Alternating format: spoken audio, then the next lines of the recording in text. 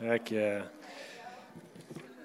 So before we hop into the Sermon on the Mount, a couple weeks ago I mentioned to you guys about a building that we kind of are looking at to move Rimrock downtown into. The Y Church building, it's over on 12th Street, I believe, right by the weight room. Kind of want to give you an update. We found out as we're compiling all the different data, the numbers of what it'll take to bring the building up to be operatable in terms of roof and plumbing, things like that. We also found out that in order to be ADA, Americans with Disabilities Association applicable, we're looking at an elevator, sprinkler system. So we're looking at around $200,000 in order to bring it up to snuff. So we're going to be presenting that to the Y, the board, all of those things.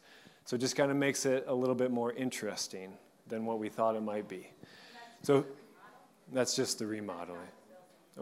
So it's $200,000 to bring it up to the remodel plus the cost of the building. So I want to really keep you guys up to date on what's going on because I believe that the church is made up of all of us, not just the leadership board. And so this is something that will directly affect every single one of you, so I want you all to be a part of it.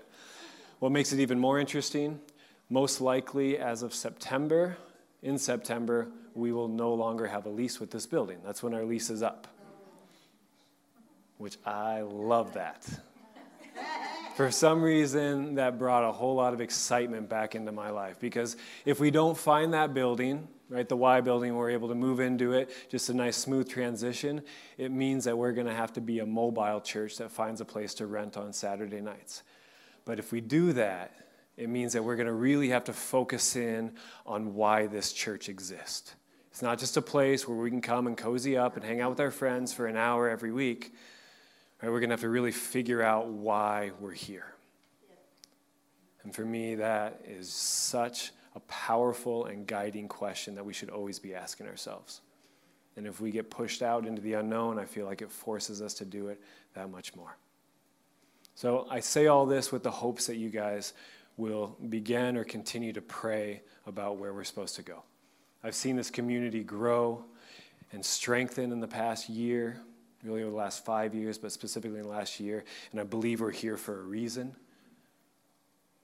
And so please engage with me and the rest of the leadership as we pray through that. All right, speaking of prayer, I need to center my mind on the Sermon on the Mount, on why we're here, so please do it with me. God, we come here to seek you, to find out more about who you are, to worship you. We are interested in you, and we want to know more about you, and we want to give more of who we are to you. So we give you the next half an hour.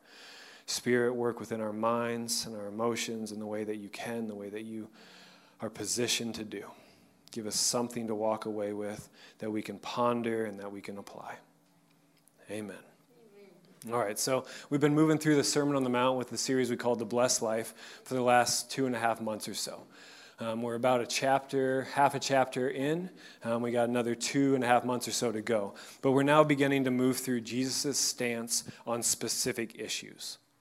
Anger, lust, this week, divorce. A lot of these statements that Jesus makes are quite striking. The passages that we'll be looking at this summer have the ability to deeply challenge a person's choices and their foundational view on life and others. As we go through this list, it's so easy for us to simply flip to the specific passage and try to understand these verses on their own.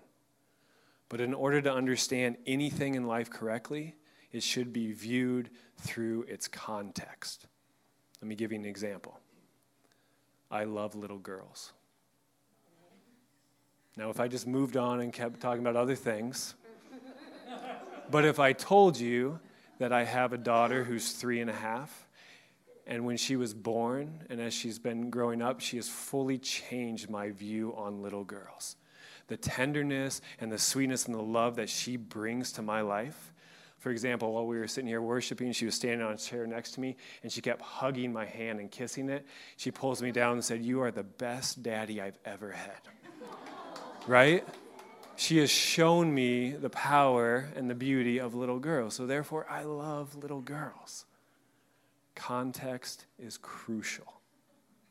In order to understand each of Jesus' teachings in his Sermon on the Mount, we must remember that he is talking to his disciples, men and women who have decided to pull away from the crowds in order to listen to Jesus, hear him out, and then apply his teachings to their lives.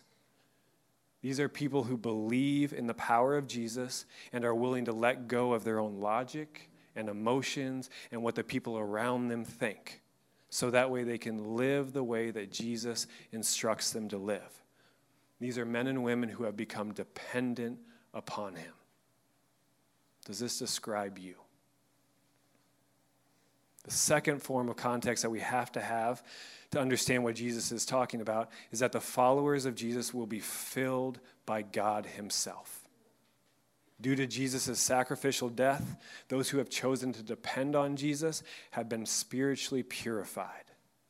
In this perfect state, the Spirit of God comes and lives within the deepest parts of who we are. It's what the Bible calls our heart, our mind, our emotions, our willpower. From this position, he has the ability to direct and to empower us to live the way that Jesus is teaching that we should live. Through him, we have the ability to genuinely love other people like we love ourselves. We have the ability to overcome the powers of lust. And like you'll see tonight, we have the ability to be married well. For his followers, the people that have pulled away and have given their lives to following Jesus, these commandments are not unattainable. For those who choose to depend on the power of God that is within them, they are achievable ways of living, and they directly stem out of God's design for his creation. When they live this way, they will be salt and light to those around them, showing others the beauty and the power of God and his plan for creation. So it's out of this context, this idea that Jesus' followers want to listen to him, and they're depending upon him, and they have the power to do it, that we can better understand the Sermon on the Mount. So let's look at the passage we're studying tonight. This has not been an easy one for me. Matthew 5:31 and 32. It was also said, "Whoever divorces his wife, let him give her a certificate of divorce. But I say to you that anyone who divorces his wife, except on the grounds of unchastity or sexual immorality," that's another translation, "causes her to commit adultery. And whoever marries a divorced woman commits adultery." All right, we need a little bit more context. Back in Jesus' day, it seems that religious leaders saw divorce as being acceptable due to what Moses had told them 1,500 years prior. If we look at Matthew 19, this is the other time in Matthew that Jesus talks about divorce, we get a better idea of this context. Some Pharisees came to him, and to test him they asked, "Is it lawful for a man to divorce his wife for any cause?" He answered, "Have you not read that the one who made them at the beginning made them male and female?" A whole other topic there. "And said, for this reason a man shall leave his father and mother and be joined to his wife, and the two shall become one flesh. So they are no longer two, but one flesh. Therefore, what God has joined together, let no one separate." They said to him, "Why then did Moses command us to give a certificate of dismissal and to divorce her?" He said to them, "It was because you were so hard-hearted that Moses allowed you to divorce your wives. But at the beginning, it was not so." Now, from this, it seems that Jesus is speaking to people who have a similar view on marriage and divorce that our culture does. For both the first century Jew and the 21st century American, divorce was not uncommon. For both them and us, the seriousness of marriage and the covenant that a man and a woman make with one another on their wedding day was not and is not always taken that seriously. Rather, like every other generation in human history, we tend to operate out of selfish desires. When a person doesn't make us feel the way that we want or doesn't live up to our expectations, we very quickly and easily entertain the idea of doing what will bring us the most happiness. With our current cultural perspective on the lack of universal truth, and that is no real reason to live up to other people's standards, like a set of standards, divorce is a really easy option.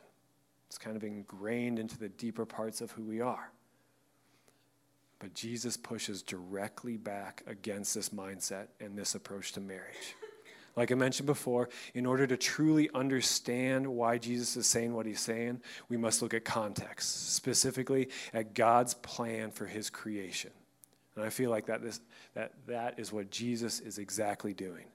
He brought them to God's original design for marriage. So Matthew 19, 4 and 5, just kind of pinpoint it for you. Have you not read that the one who made them at the beginning made them male and female, and said, for this reason a man shall leave his father and mother and be joined to his wife, and the two shall become one flesh. So they are no longer two, but one flesh. Therefore, what God has joined together, let no one separate. A lot of this, he's quoting directly out of Genesis. Let's look at the original passage, Genesis 2, 18 through 24. Right? This is the very beginning. God just finished making everything that we know in this world. Then the Lord God said, it is not good that the man should be alone. I will make him a helper as his partner. So out of the ground the Lord formed every animal of the field and every bird of the air and brought them to the man to see what he would call them. And whatever the man called each living creature, that was its name. The man gave names to all cattle and to the birds of the air and to every animal of the field. But for the man there was not found a helper as his partner. So the Lord God caused a deep sleep to fall upon the man, and he slept. Then he took one of his ribs and closed up its place with flesh. And the rib that the Lord God had taken from the man he made into a woman and brought her to the man. Then the man said, this at last is bone of my bones and flesh of my flesh. This one shall be called woman, for it was taken, for out of man this one was taken. Therefore a man leaves his father and his mother and clings to his wife, and they shall become one flesh. So I know you guys have heard this before, and it's so easy to fall into that Christianese sort of, yeah, that's just what happened. But this, if we believe what the Bible says, this is what truly happened. This is how it all began, the idea of marriage. At the end of God's creation of everything, God sees the importance of man being given a partner or a helper. In the Hebrew, partner or helper means assists and serves one another with what is needed. What's really interesting is this is the same word that was used to describe who God was to the Israelites. Eve is not something thrown in at the end after everything was already complete. She is a necessity for Adam. To make Adam and Eve's dependency on one another even more obvious, God states that they have become one flesh. That also translates into person or being. Jesus said this exact same thing to his audience. Now, I have no idea what that exactly means. Even Paul says that this is a great mystery. But I can say for sure that when a man and a woman decide to join their lives together, a connection on a deeper level takes place. Whether that be their heart, right, what the Bible calls their heart, their mind, their emotions, just that deeper part that drive us, or it be their spirits. You got to remember, according to the Bible, we're not just physical, but we're also spiritual. Or maybe it could be both. But either way, a man and a woman are intimately bonded together when they make the commitment of marriage to one another. As they live out this commitment, they become even more bonded together. Living with somebody, sharing finances, owning a home, making life decisions together, having children. These all create far deeper connections with people. Essentially, when people get married, they decide to build a life together. You've heard that over and over. To both create a world together that fits their individual and collective desires. You know, I figured this is an appropriate time to have an analogy, and there's so many analogies for marriage. I happen to be going to the Boundary Waters in 2 days, and I'm going to be doing a lot of canoeing, so we're going to have a canoeing analogy. Anybody gone canoeing by yourself? It's possible, right? Have you gone canoeing with another person? Which one is far more effective, far more enjoyable, allows you to go where you want to go at a much faster rate? It's when you do it in partnership. When you paddle in unison. You can still do it alone, but if you paddle in unison, it makes things so much better. I feel like this is one of the major benefits of marriage. When you partner with another, you receive far more encouragement, support, and incentive to live life well than you do when you live alone. But for a person to receive the full power of these benefits and for them to be long-lasting, both people in this partnership must be committed.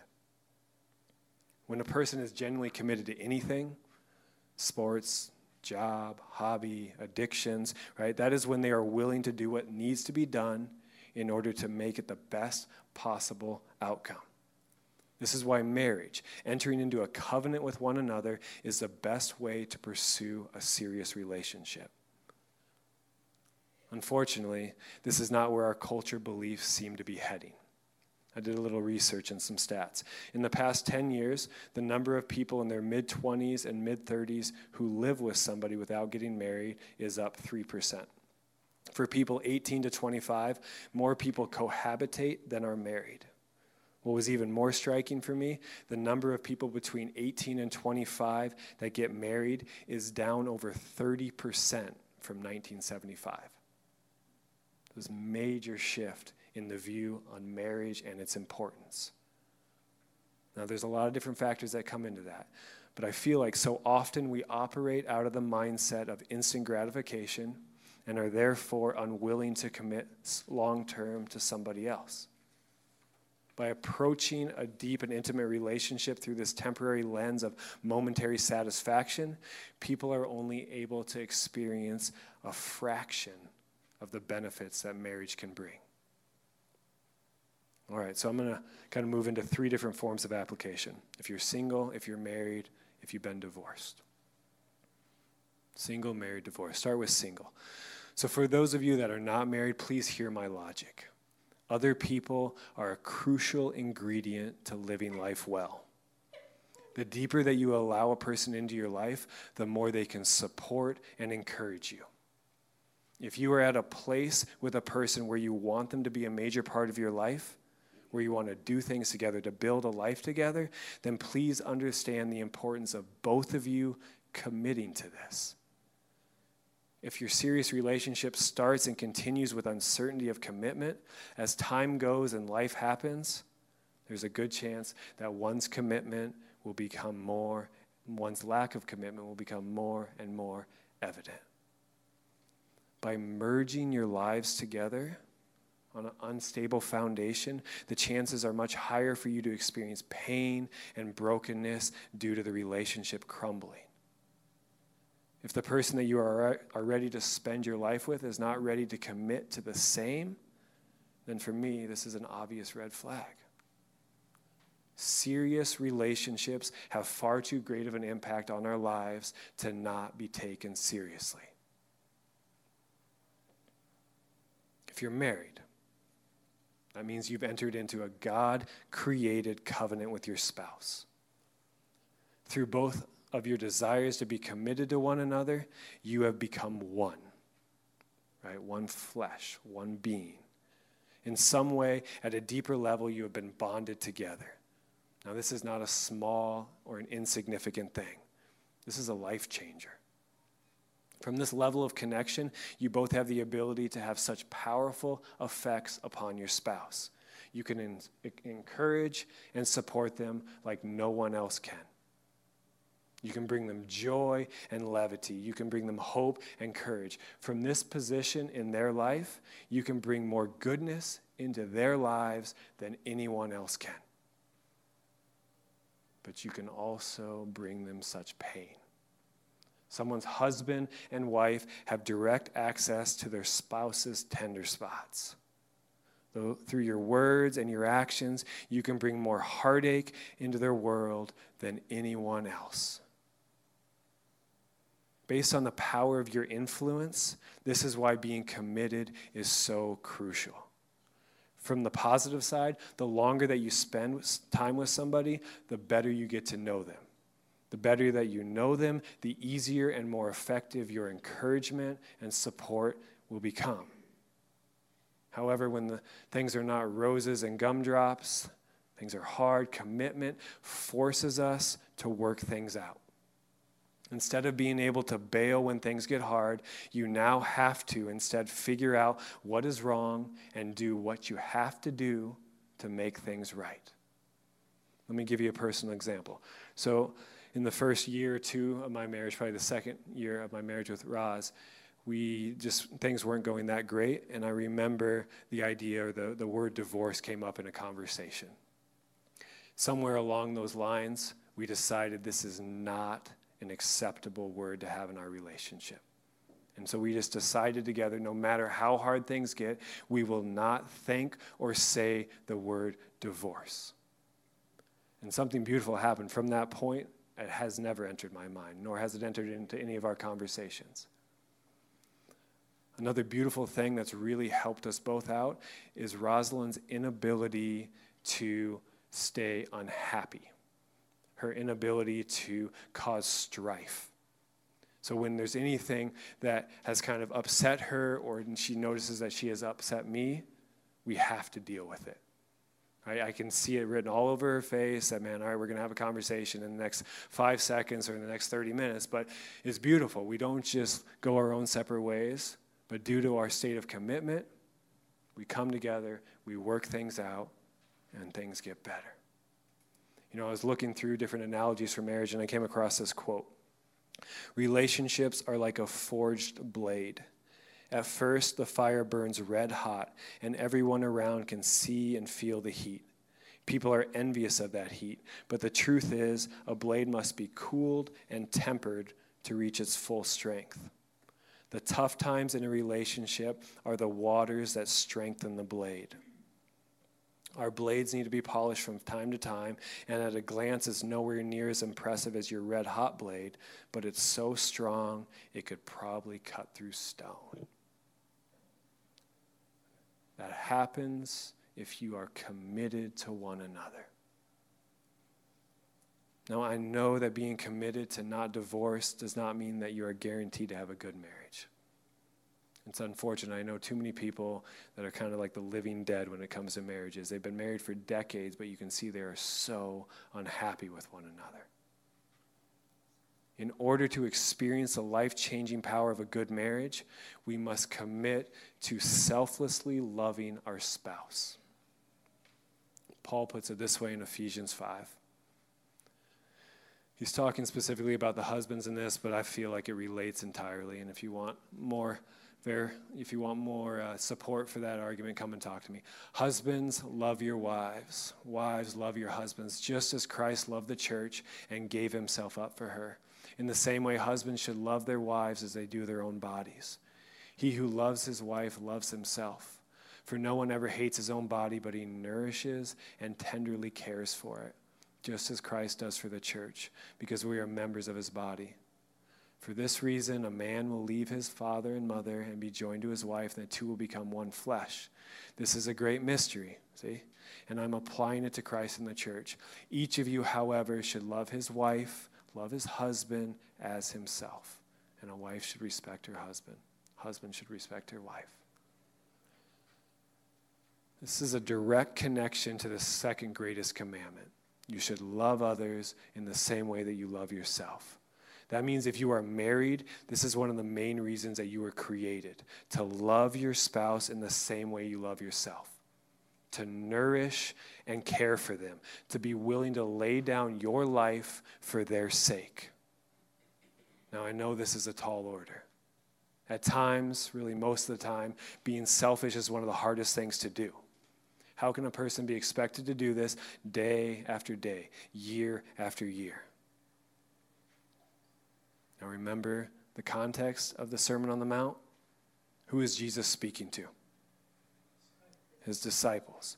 People who have decided to trust in him over their own logic and emotion, which we know how dangerous those two things can be.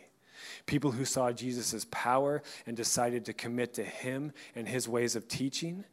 In 3 years from when he gave this sermon, these people would have the Spirit of God living in the deepest parts of who they are, empowering them to love their spouse beyond what was reasonable, allowing them to live the way that they were designed to live.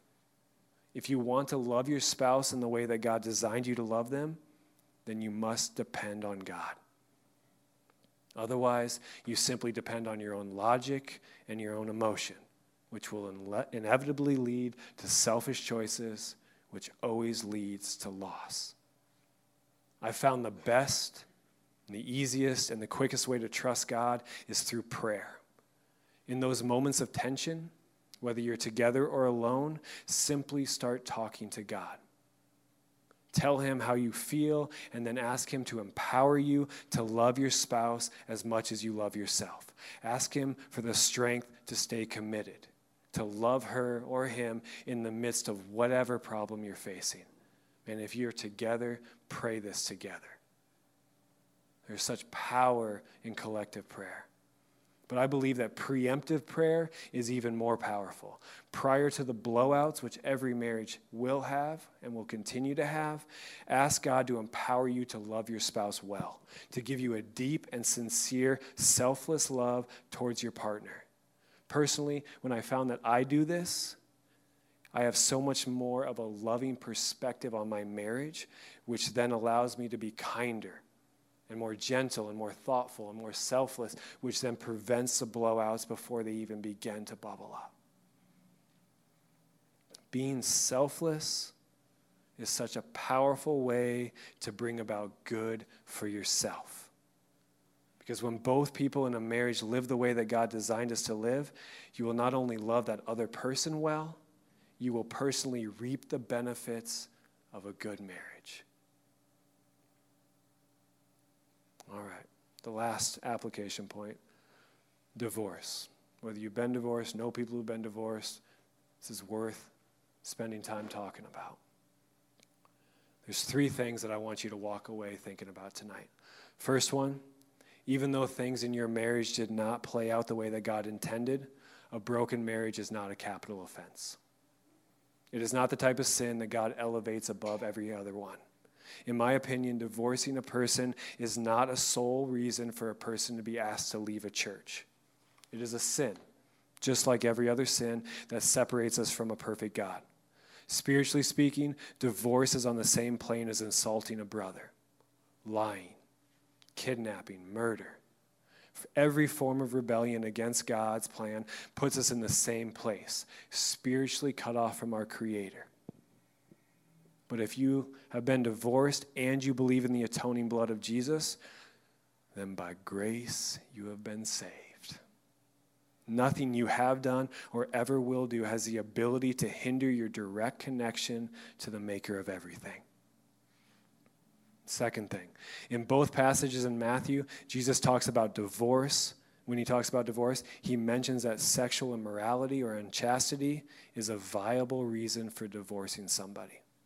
Now, we have 0 time to truly explore this, but I want you to know that in certain circumstances, God states that divorce is the proper choice. It's not a part of God's original design, but due to the brokenness of this world, there are times when separating yourself from someone's unfaithfulness is what should be done. Third point, divorce is messy, but God is transformative. Regardless of if your actions contributed to the breakup or if it was completely up to your spouse, ex-spouse, divorce brings carnage into people's lives. But the God of the Bible has an endless desire to interact with our brokenness and limitless power to bring about change. Romans 8:28 is what I go to so often when I'm confronted with the brokenness of this world, whether I cause it or somebody else. We know that all things work together for good for those who love God, who are called according to his purpose. I'm going to read that again. We know that all things, fill in the blank. We know that divorce works together for good for those who love God, who are called according to his purpose. God can make your life and the lives of those affected by your divorce better through the divorce. I know that is illogical, but we have to remember who God is. He is the creator of everything that has an intense love for his creation and a driving desire to transform our brokenness into good. He can turn all things for good for those who love him and are called according to his purpose. Just a thought to end our time. Based on the context of all of life, in my opinion, you were created. Because of that, the only way for you to experience the best possible life is by following the instructions of the one who made you. Not only has God given us guidance on how to operate, he desires to empower us to live it out.